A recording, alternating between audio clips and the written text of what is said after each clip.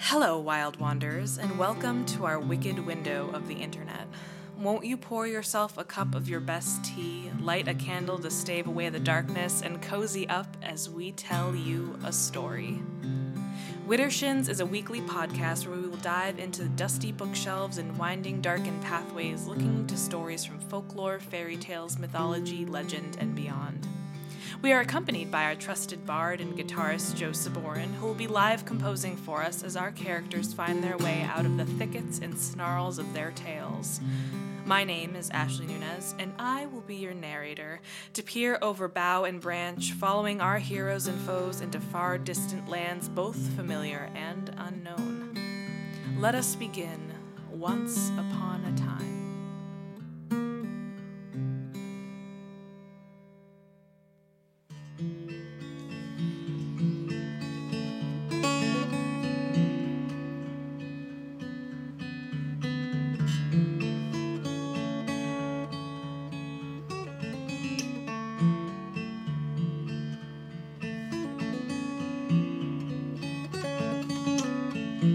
The Old Nurse's Story by Elizabeth Gaskell.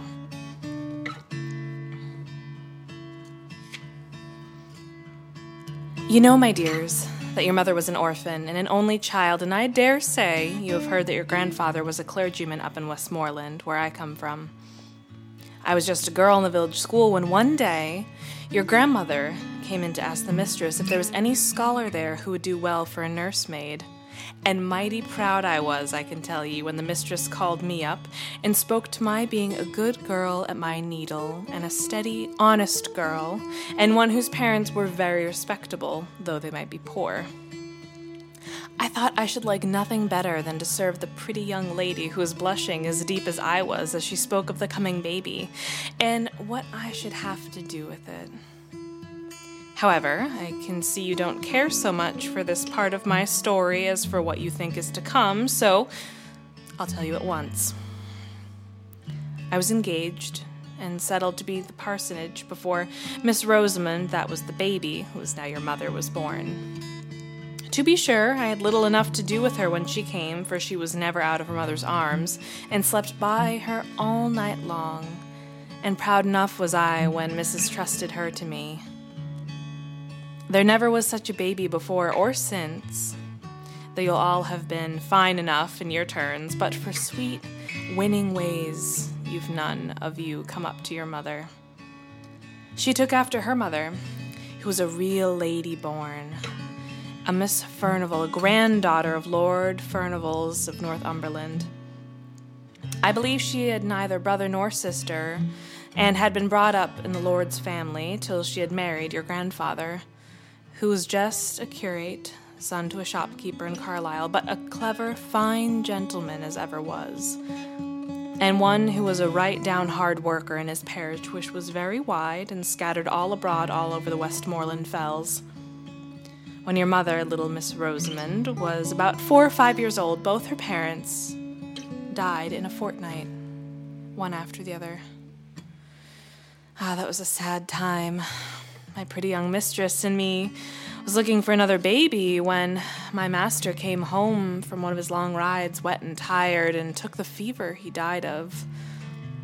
And then she never held up her head again, but just lived to see her dead baby and have it laid on her breast before she sighed away her life. My mistress had asked me on her deathbed never to leave Miss Rosamond, but if she had never spoken a word, I would have gone with the little child to the end of the world. The next thing, and before we had well stilled our sobs, the executors and guardians came to settle the affairs. They were my poor young mistress's own cousin, Lord Furnivall, and Mr. Esthwaite, my master's brother, shopkeeper in Manchester, not so well-to-do then as he was afterwards, and with a large family rising about him. Well, I don't know if there ever were settling, or because of a letter my mistress wrote on her deathbed to her cousin, my lord, but somehow it was settled that Miss Rosamond and me were to go to Furnivall Manor House in Northumberland. And my lord spoke as if it had been her mother's wish that she should live with his family, and as if he had no objections, for that 1 or 2 more or less could make no difference in so grand a household.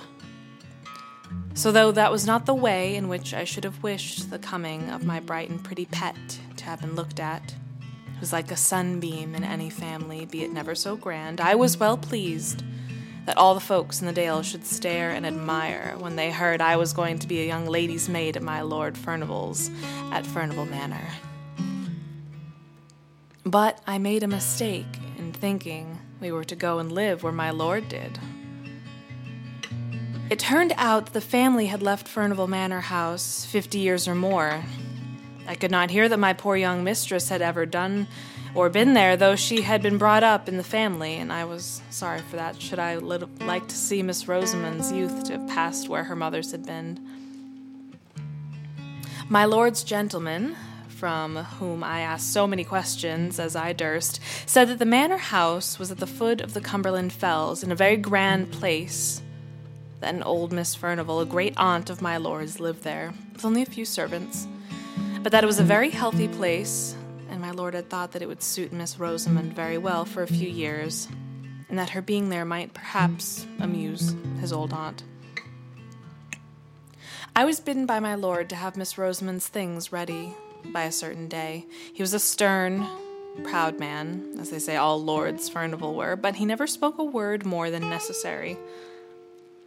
Folk did say he had loved my young mistress, but that, because she knew that his father would object, she would never listen to him, and married Mr. Eswaite, but I don't know. He never married, at any rate. But he never took much notice of Miss Rosamond, which I thought he might have done if he had cared for her dead mother. He sent his gentleman with us to the manor house, telling him to join him at Newcastle that same evening, so there was no great length of time for him to make us known to all the strangers before he, too, shook off, and we were left, two lonely young things, I was not 18, in the great old manor house.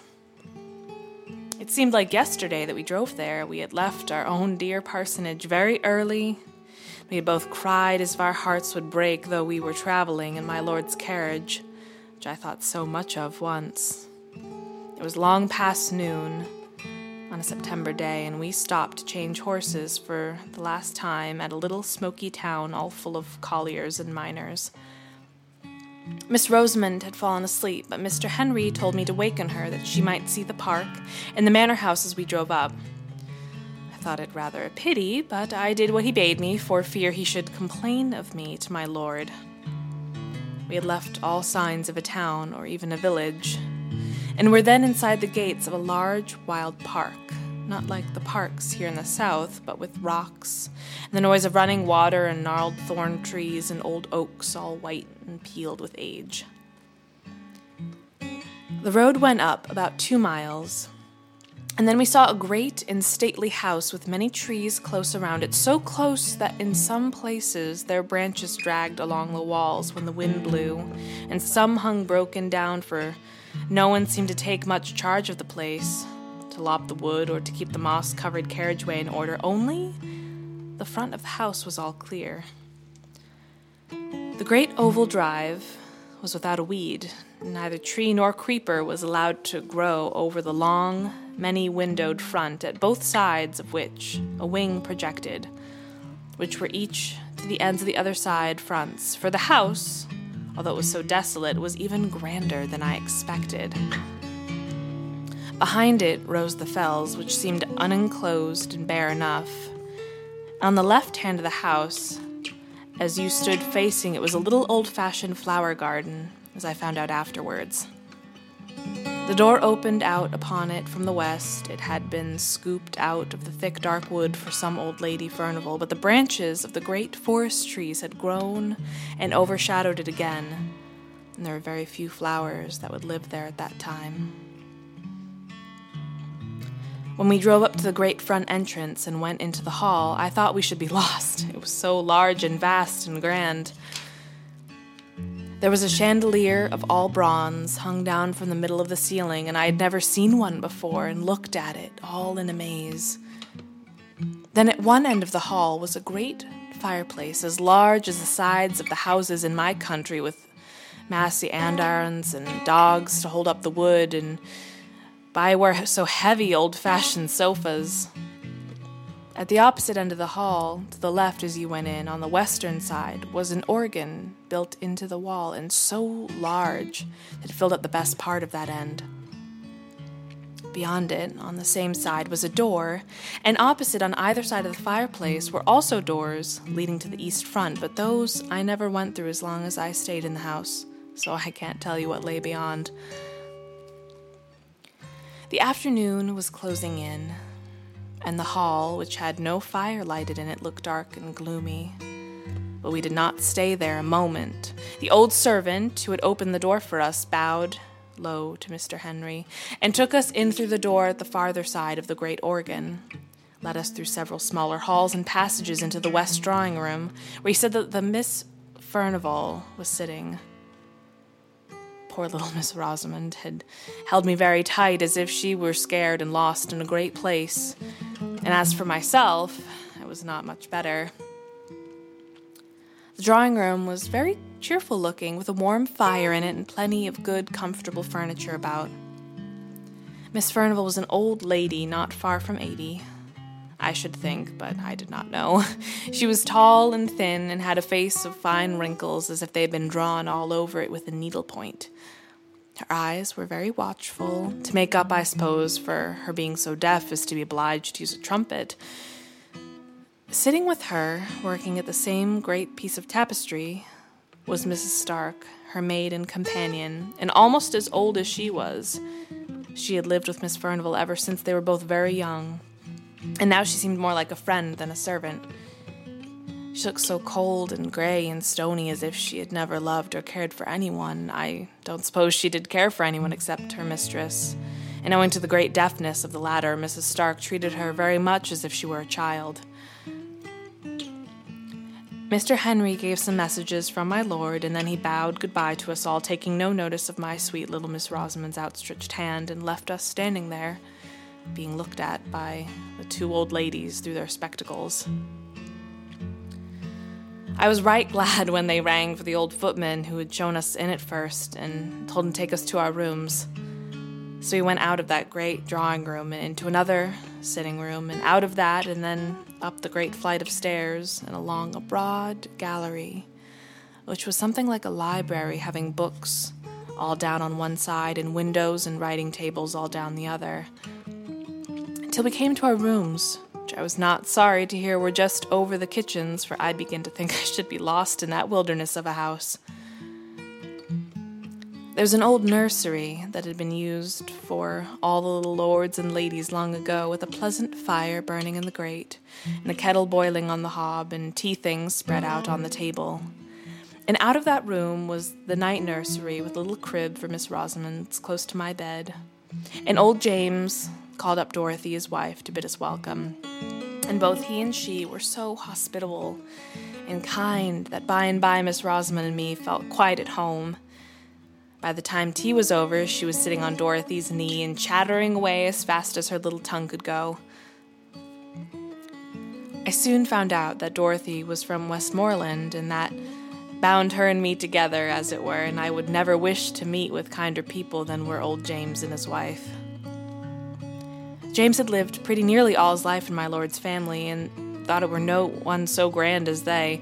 He even looked down a little on his wife, because till he had married her, she had never lived in any but a farmer's household. But he was very fond of her, as well he might be. They had one servant under them to do all the rough work. Agnes, they called her, and she and me and James and Dorothy, with Miss Furnivall and Mrs. Stark, made up the family, always remembering my sweet little Rosamond. I used to wonder what they had done before she came. They thought so much of her now. Kitchen and drawing room, it was all the same. The hard, sad Miss Furnivall, the cold Mrs. Stark looked pleased when she came fluttering in like a bird, playing and pranking hither and thither, and with a continual murmur and pretty prattle of gladness. I am sure they were sorry many a time when she flitted away into the kitchen, though they were too proud to ask her to stay with them, and were a little surprised at her taste, though to be sure, as Mrs. Stark said, it was not to be wondered at, remembering what stock her father had come from. The great old rambling house was a famous place for little Miss Rosamond. She made expeditions all over it with me at her heels, all except the east wing, which was never opened and whither we never thought of going. But in the western and northern parts was many a pleasant room full of things that were curiosities to us, though they might not have been to people who had seen more. The windows were darkened by the sweeping boughs of the trees and the ivy which had overgrown them, but in the green gloom we could manage to see old china jars and covered ivory boxes and great heavy books, and above all, the old pictures. Once, I remember, my darling would have Dorothy go with us to tell us who they all were, for they were all portraits of some of my lord's family, though Dorothy could not tell us the names of everyone. We had gone through most of the rooms when we came to the old state drawing room over the hall, and there was a picture of Miss Furnivall, or, as she was called in those days, Miss Grace, for she was the younger sister. Such a beauty she must have been, but with such a set, proud look and such scorn looking out at her handsome eyes, with her eyebrows just a little raised as if she wondered how anyone could have the impertinence to look at her, with her lip curled at us as we stood there gazing.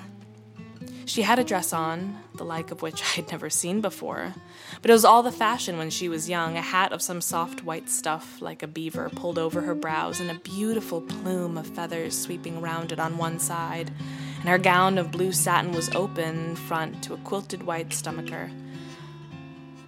"Well, to be sure," said I, when I had gazed my fill, "flesh is grass, they do say, but who'd have thought that Miss Furnivall's had been such an out-and-out beauty to see her now?" "Yes," said Dorothy, "folks change, sadly. But if what my master's father used to say was true, Miss Furnivall, the elder sister, was handsomer than Miss Grace. Her picture is here somewhere, but if I show it to you, you must never let on, not even to James, that you've seen it." "Can the little lady hold her tongue, you think?" asked she. I was not so sure, for she was such a sweet little bold, open-spoken child, so I set her to hide herself. And I helped Dorothy to turn a great picture that leaned with its face toward the wall and was not hung up as the others were. To be sure, it beat Miss Grace for beauty, and I think for scornful pride, too, though in that matter it might be hard to choose. I could have looked at it an hour, but Dorothy seemed half frightened at having shown it to me, and hurried it back again and bade me run and find Miss Rosamond, for that there were some ugly places about the house where she should like ill for the child to go. I was a brave, high-spirited girl, and thought little of what the old woman said, for I liked hide-and-seek as well as any child in the parish, so off I ran to find my little one.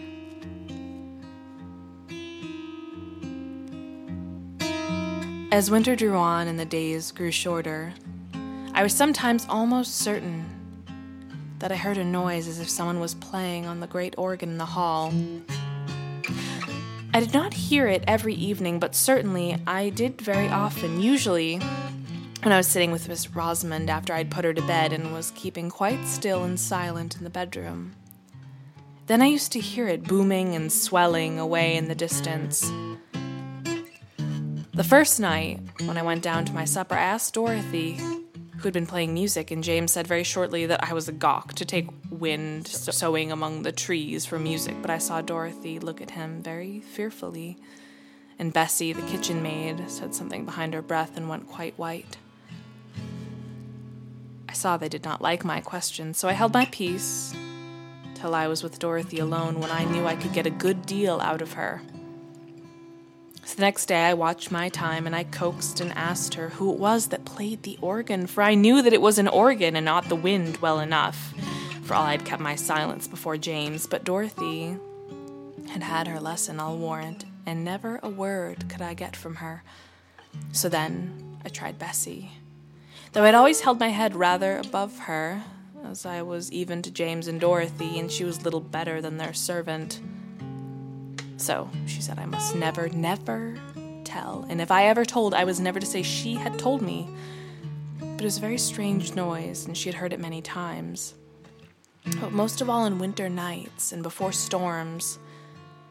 And folks did say it was the old Lord playing on the great organ in the hall, just as he used to do when he was alive, but who the old Lord was and why he played on stormy winter evenings in particular, she either could not or would not tell me. Well, I told you I have a brave heart, and I thought it was rather pleasant to have that great music rolling about the house, that who would be the player, for now it rose above the great gusts of wind and wailed and triumphed like a living creature. And then it fell to a softness most complete. Only it was always music and tunes, so it was nonsense to call it the wind. I thought at first that it must be Miss Furnivall who played unknown to Bessie, but one day when I was in the hall by myself, I opened the organ and peeped all about it and around it as I had done to the organ in Crosswaith Church once before, and I saw it was all broken and destroyed inside. And though it looked so brave and fine, and then those noonday my flesh began to creep a little. And I shut it up and I ran away pretty quickly to my own bright nursery. I did not like hearing the music for some time after that any more than James and Dorothy did. All this time Miss Rosamond was making herself more and more beloved. The old ladies liked her to dine with them in their early dinner. James stood behind Miss Furnivall's chair and I behind Miss Rosamond's, all in state, and after dinner she would play about in a corner of the great drawing room as still as any mouse, while Miss Furnivall slept and I had my dinner in the kitchen. But she was glad enough to come to me in the nursery afterwards, for, as she said, Miss Furnivall was so sad, and Mrs. Stark so dull. But she and I were merry enough, and by, I got not to care for that weird rolling music, which did no one harm if we did not know where it came from. That winter was very cold. In the middle of October, the frost began and lasted many, many weeks. I remember one day at dinner, Miss Furnivall lifted up her sad, heavy eyes and said to Mrs. Stark, "I am afraid we shall have a terrible winter," in a strange kind of meaning way. But Mrs. Stark pretended not to hear and talked very loud of something else. My little lady and I did not care for the frost, not we, as long as it was dry. We climbed up the steep brows behind the house and went up to the fells, which were bleak and bare enough, and there we ran races in the fresh, sharp air, and once we came down by a new path that took us past the 2 old gnarled holly trees, which grew about halfway down by the east side of the house. But the days grew shorter and shorter, and the old Lord, if it was he, played away, more and more stormily and sadly, on the great organ. One Sunday afternoon, it must have been towards the end of November, I asked Dorothy to take charge of little Missy when she went and came out of the drawing room after Miss Furnivall had had her nap, for it was too cold to take her with me to church, and yet I wanted to go. And Dorothy was glad enough to promise, and was so fond of the child that all seemed well. And Bessie and I set off very briskly, though the sky hung heavy and black over the white earth, as if the night had never fully gone away, and the air, though still, was very biting and keen. "We shall have a fall of snow," said Bessie to me, and sure enough, even while we were in church, it came down thick and in great large flakes, so thick, almost dark in the windows. It stopped snowing before we came out, but it lay soft, thick, and deep beneath our feet as we trampled home. Before we got to the hall, the moon rose, and I think it was lighter then, what with the moon and what with the white dazzling snow, than it had been when we went to church between 2 and 3 o'clock. I have not told you that Miss Furnivall and Mrs. Stark never went to church. They used to read the prayers together in their quiet, gloomy way. They seemed to feel that Sunday long, without their tapestry work to be busy at. So when I went to Dorothy in the kitchen to fetch Miss Rosamond and take her upstairs with me, I did not much wonder when the old woman told me that the ladies had kept the child with her, and that she had never come to the kitchen as I had bidden her, and she was tired of behaving pretty in the drawing room. So I took off my things and went to find her and bring her to supper in the nursery. But when I went to the room, there sat the two old ladies, very still and quiet, dropping out a word now and then, but looking as if nothing so bright and merry as Miss Rosamond had ever been near them. So I thought she must be hiding from me. It was one of her pretty ways, and that she had persuaded them to look as if they knew nothing about her. So I went softly peeping under the sofa, behind the chair, making believe I was sadly frightened at not finding her. "What's the matter, Hester?" said Mrs. Stark sharply.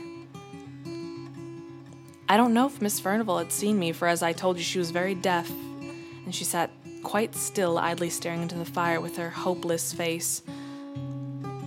"I'm only looking for my little Rosy Posy," replied I, still thinking that the child was there near me, though I could not see her. "Miss Rosamond is not here," said Mrs. Stark. "She went away more than an hour ago to find Dorothy." And she too turned away and went on looking into the fire. My heart sank at this, and I began to wish I had never left my darling.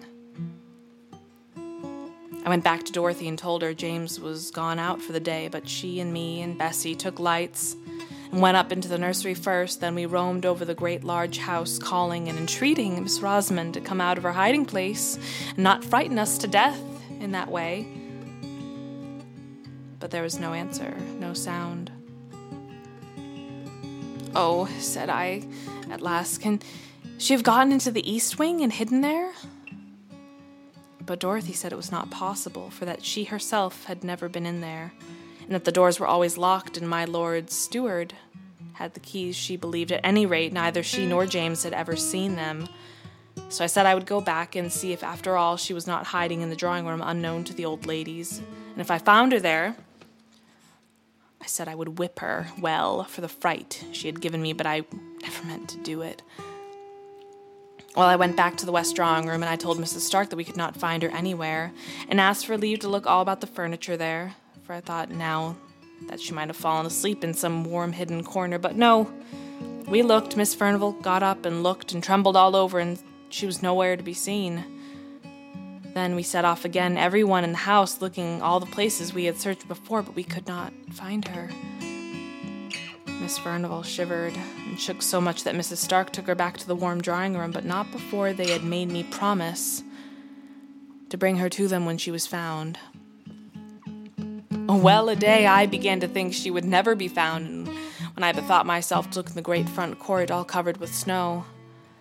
I was upstairs when I looked out, but it was such clear moonlight I could see quite plain 2 little footprints, which might be traced from the hall door round the corner of the east wing. I don't know how I got down, but I tugged open the great stiff hall door, and throwing the skirt of my gown over my head for a cloak, I ran out. I turned the east corner, and there a black shadow fell in the snow. But when I came again into the moonlight, there were little footmarks going up to the fells. It was bitter cold, so cold that the air almost took my skin off my face as I ran, but I ran on, crying to think how my poor little darling must be perished and frightened.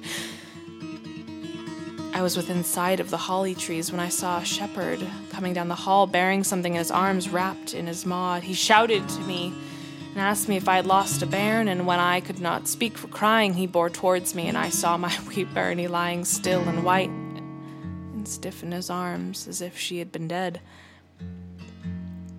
He told me he had been up on the fells to gather sheep before the dark cold of the night came in, and under the holly trees, black marks on the hillside where no other brush was for miles around, he had found my little lady, my lamb, my queen, my darling, stiff and cold in the terrible sleep which is frost begotten. Oh, the joy and the tears of having her in my arms once again, for I would not let him carry her, but took her, Maud and all, into my own arms, and held her near my own warm neck and heart, and felt the little life stealing slowly back again to her gentle limbs.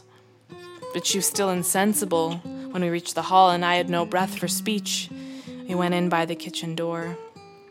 "Bring the warming pan," said I, and I carried her upstairs, and I began undressing her by the nursery fire, which Bessie had kept up. I called my little Lammy all the sweet and playful names I could think of, even while my eyes were blinded by my tears. And at last, at length, she opened her large blue eyes. And then I put her into the warm bed and sent Dorothy down to tell Miss Furnivall that all was well, and I made up my mind to sit by my darling's bedside the livelong night.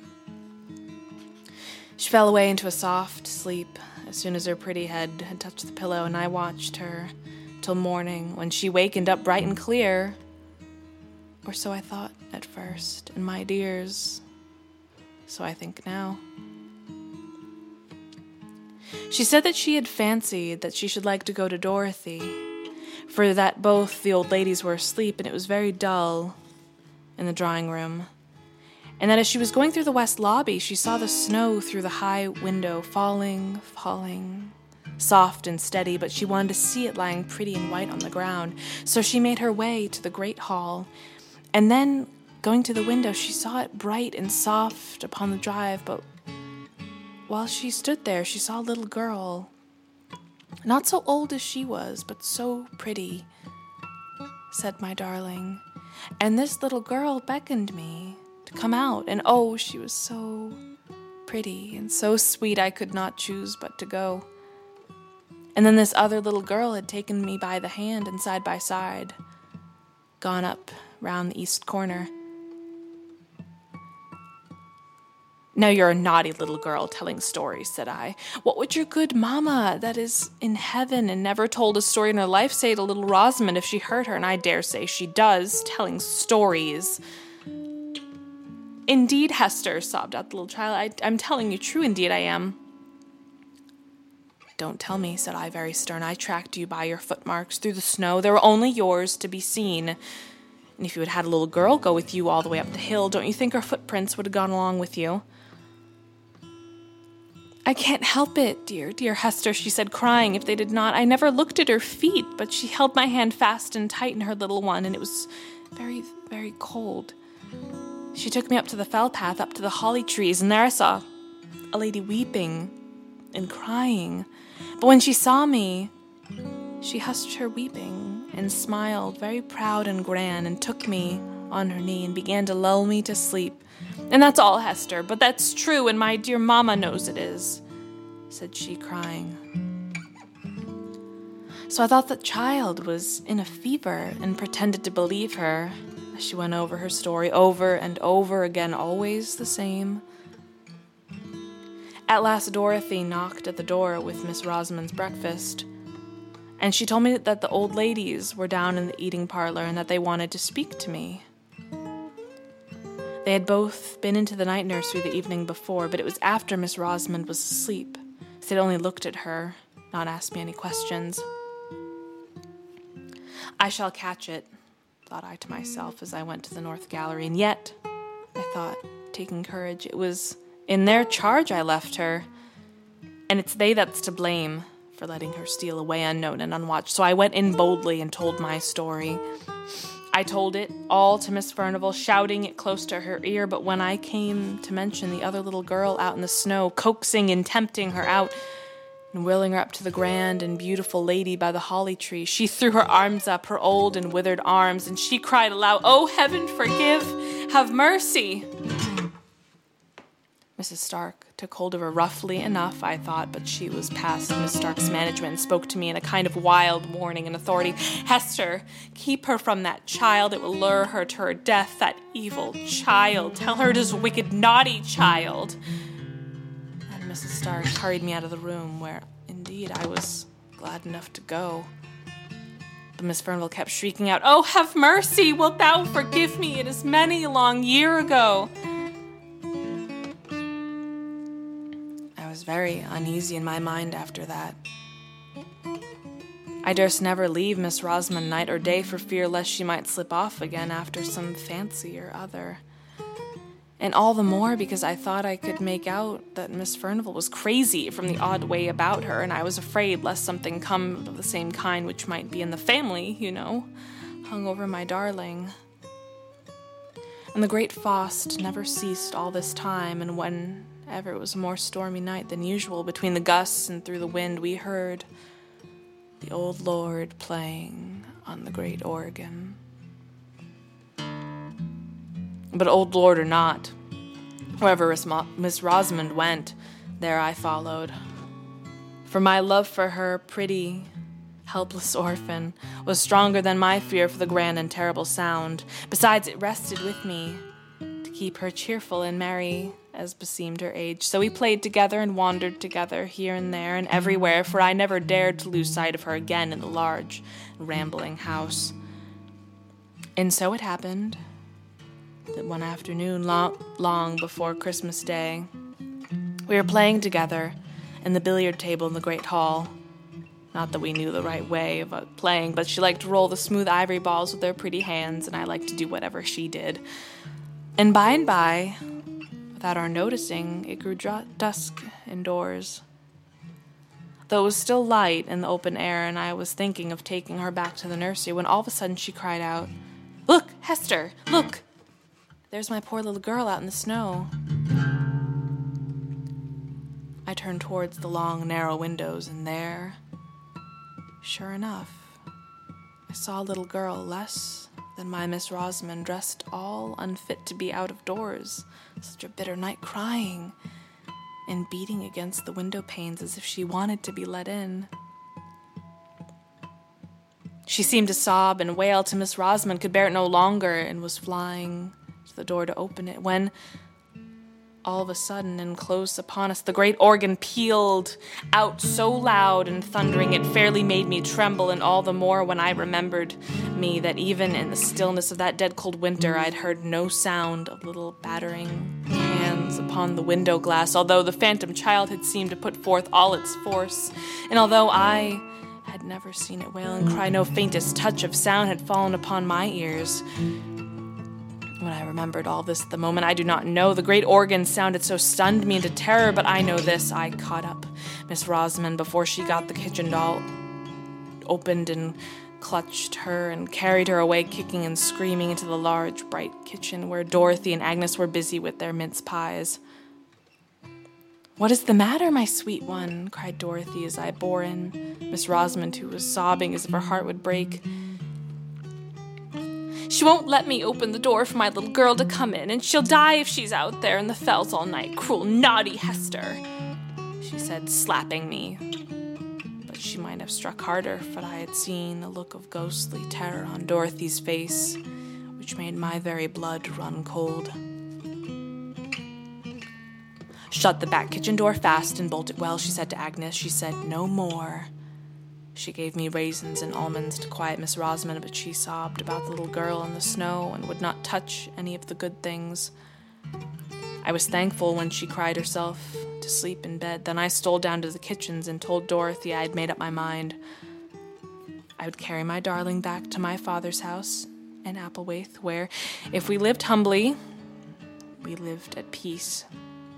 I said I'd been frightened enough with the old lord's organ playing, but now that I had seen for myself this little moaning child, all decked out as no child in the neighborhood could be, beating and battering to get in, yet always without any sound or noise, with a dark wound on its right shoulder, and that Miss Rosamond had known it again for the phantom that had nearly lured her to her death, which Dorothy knew was true, I would stand it no longer.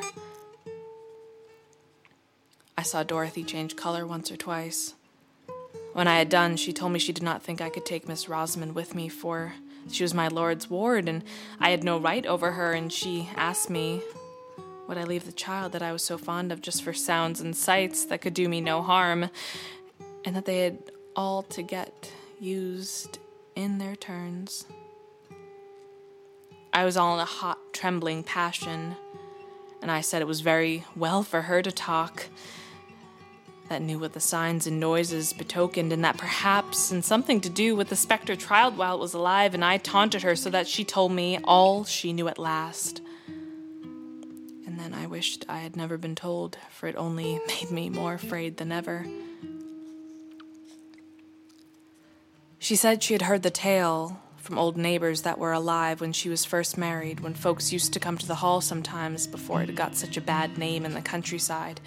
Might not be true, or it might, what she had been told. The old lord was Miss Furnival's father. Miss Grace, as Dorothy called her, for Miss Maud was the elder, and Miss Furnival by rights. The old lord was eaten up with pride. Such a proud man was never seen or heard of, and his daughters were like him. No one was good enough to wed them, although they had choice enough, for they were the great beauties of their day, as I had seen by their portraits, where they hung in the state drawing-room. But as the old saying is, pride will have a fall, and those two haughty beauties fell in love with the same man, and he no better than a foreign musician, whom the father had down from London to play music with him at the manor house. For above all things, next to his pride, the old lord loved music. He could play on nearly every instrument that ever was heard of, and it was a strange thing. It did not soften him, but he was a fierce, dour old man, had broken his poor wife's heart with his cruelty, they said. He was mad after music and would pay any money for it. So he got this foreigner to come, who made such beautiful music that they said the very birds on the trees stopped their singing to listen. And by degrees this foreign gentleman got such a hold over the old lord that nothing would serve him, but that he must come every year. And it was he that had the great organ brought from Holland and built up in the hall, where it stood now. He taught the old lord to play on it, but many and many a time, when Lord Furnival was thinking of nothing but his fine organ and his finer music, the dark foreigner was walking about the woods with one of the young ladies, now Miss Maud and Miss Grace.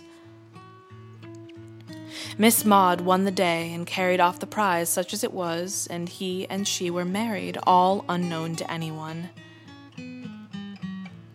Before he made his next yearly visit, she had been confined, a little girl, at a farmhouse on the moors, while her father and Miss Grace thought she was away at Doncaster races. But though she was a wife and a mother, she was not a bit softened, but as haughty and as passionate as ever, and perhaps more so, for she was jealous of Miss Grace, to whom her foreign husband paid a great deal of court, by way of blinding her, as he told his wife. But Miss Grace triumphed over Miss Maud, and Miss Maud grew fiercer and fiercer, both with her husband and with her sister, and the former, who could easily shake off what was disagreeable and hide himself in foreign countries, went away a month before his usual time in the summer, and half threatened that he would never come back again. Meanwhile, the little girl was left at the farmhouse, and her mother used to have her horse saddled up and gallop wildly over the hills to see her once every week, at the very least, for where she loved her, and while she hated her. And the old lord went on playing on his organ, and the servants thought the sweet music he made had soothed down his awful temper, of which, Dorothy said, some terrible tales could be told. He grew infirm, too, and had to walk with a crutch, and his son, that was the present, Lord Furnival's father, was with the army in America, and the other son at sea, so Miss Maud had it pretty much her own way, and she and Miss Grace grew colder and bitterer to each other every day, till at last they hardly spoke, except when the old lord was by. The foreign musician came again the next summer, but it was for the last time. For they led him such a life with their jealousy and their passions that he grew weary and went away and was never heard of again. And Miss Maud, who was always meant to have her marriage acknowledged when her father should be dead, was left now a deserted wife, whom nobody knew to have been married, with a child that she dare not own, although she loved it to distraction, living with her father, whom she feared, and a sister whom she hated. When the next summer passed over and the dark foreigner never came, both Miss Maud and Miss Grace grew gloomy and sad, had a haggard look about them, though they looked handsomer as ever. But by and by Miss Maud brightened, for her father grew more and more infirm, and more than ever carried away by his music. And she and Miss Grace lived almost entirely apart, having separate rooms, the one on the west side, Miss Maud on the east. Those very rooms which were now shut up. she might leave her little girl with her and not have no one need to know except those who dared not speak about it, and were bound to believe that it was, and she said, a cottager's child, whom she had taken a fancy to. All this, Dorothy said, was pretty well known, but what came afterwards no one knew except Miss Grace and Mrs. Stark, who was ever then her maid and much more of a friend to her than even her sister had been. But the servants supposed from her words that were dropped that Miss Maud had triumphed over Miss Grace, and told her all the time the dark foreigner had been mocking her with pretended love he was her own husband. The color left Miss Grace's cheek and lips that very day forever, and she was heard to say many a time that sooner or later she would have her revenge, and Mrs. Stark was forever spying about the east rooms.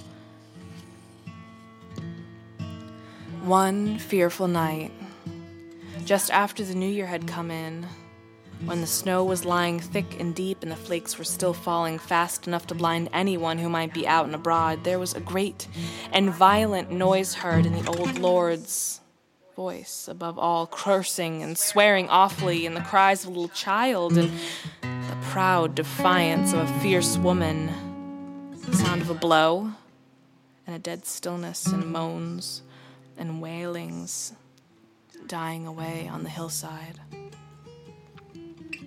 Then the old lord summoned all his servants and told them, with terrible oaths and words more terrible, that his daughter had disgraced herself, and that he had turned her out of the doors, her and her child, and that if ever they gave her help or food or shelter, he prayed that they might never enter heaven. And all the while Miss Grace stood by him, white and still as any stone, and when he had ended, she heaved a great sigh, as much to say her work was done and her end was accomplished. But the old lord never touched his organ again, and died within the year, and no wonder, for on the morrow of that wild and fearful night the shepherds coming down the fellside found Miss Maud sitting all crazy and smiling under the holy trees, nursing a dead child with a terrible mark on its right shoulder. But that was not what killed it, said Dorothy. It was the frost and the cold. Every wild creature was in its hole, and every beast in its fold, while the child and its mother were turned out to wander on the fells. And now you all know, and I wonder if you are less frightened now. I was more frightened than ever, but I said I was not. I wished Miss Rosamond and myself well out of that dreadful house forever, but I would not leave her, and I dared not take her away. But oh, how I watched her and guarded her. We bolted the doors and shut the window shutters fast an hour or more before dark, rather than leave them open 5 minutes too late. But my little lady still heard the weird child crying and mourning, and not all we could do or say could keep her from wanting to go to her and let her in front of the cool wind and snow. And all this time I kept away from Miss Furnivall and Mrs. Stark as much as ever I could, for I feared them. I knew no good could be about them, with their gray, hard faces and their dreamy eyes looking back into the ghastly years that were gone. But even in my fear, I had a kind of pity for Miss Furnivall, at least. Those gone down to the pit can hardly have a more hopeless look at what was ever on her face.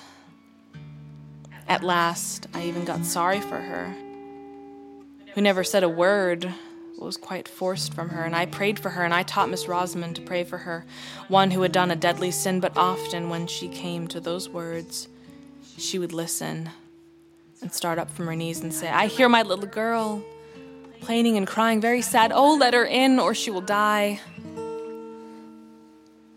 One night, just after New Year's Day had come at last, and the long winter had taken a turn, as I hoped, I heard the west drawing-room bell ring 3 times, which was a signal for me.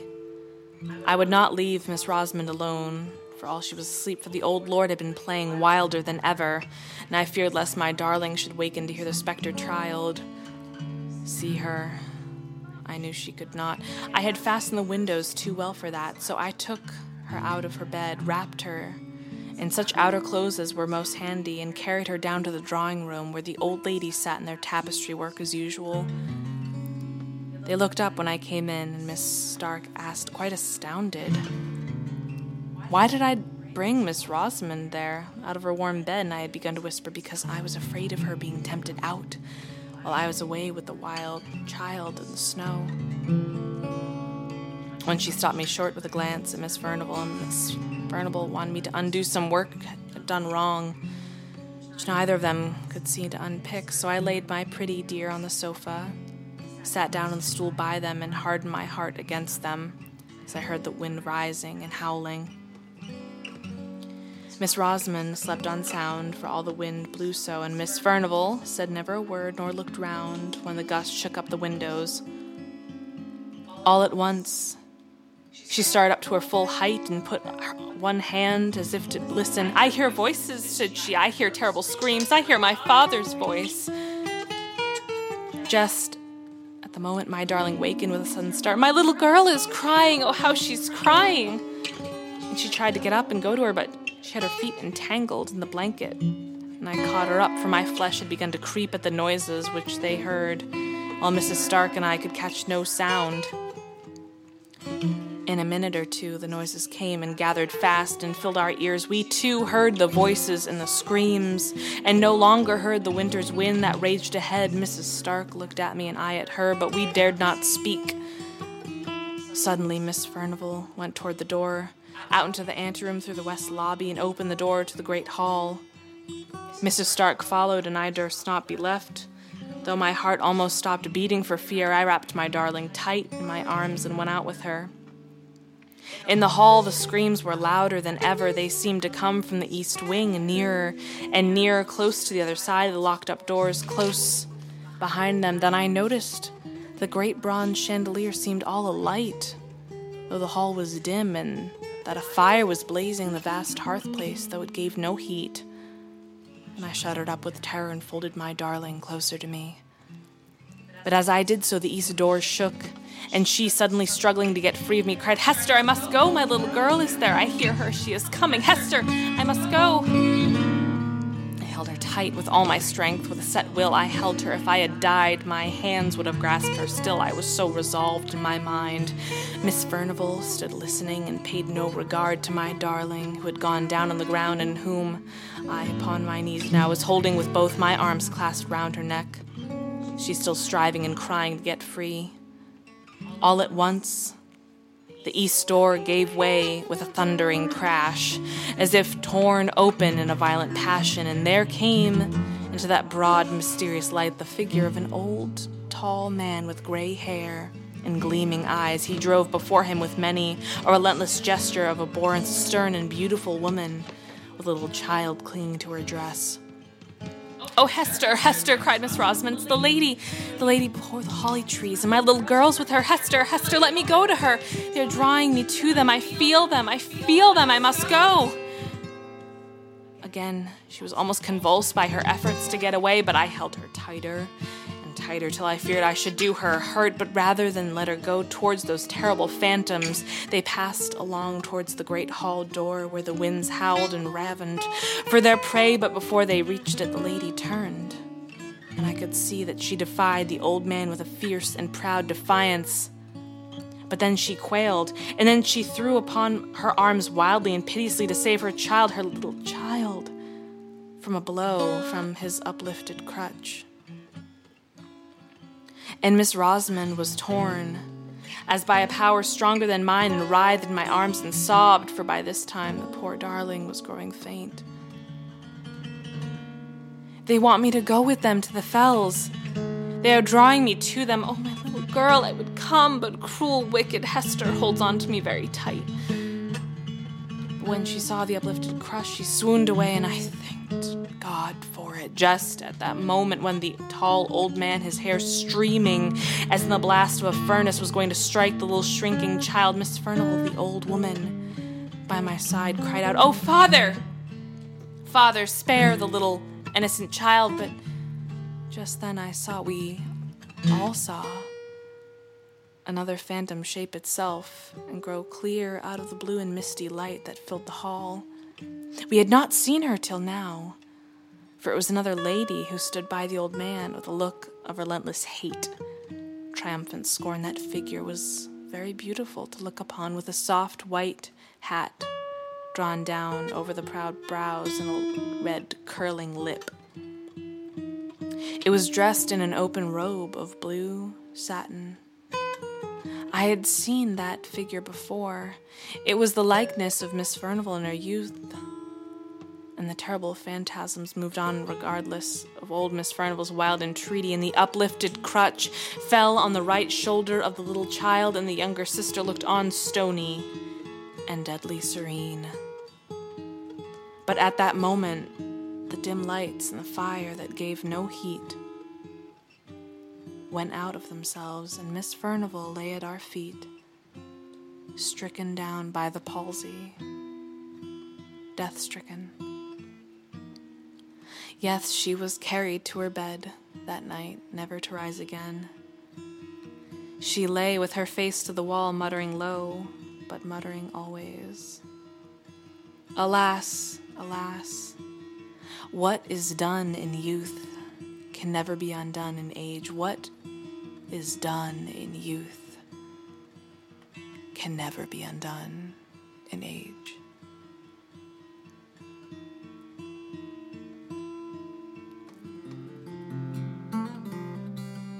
Widdershins is created by Ashley Nunez of Old Growth Alchemy and folk musician Joe Saborin in the presence of their curious cat Django, a few too many half-drunk cups of tea, and far too many begrudgingly half-completed art projects.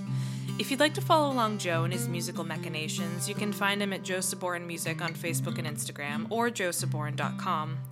For more glimpses into the wild woods of story, botanical libations, and sensual ephemera, you can find me, Ashley, at Old Growth Alchemy on Facebook and Instagram, or at oldgrowthalchemy.com. Or you can become patrons to us both on Patreon.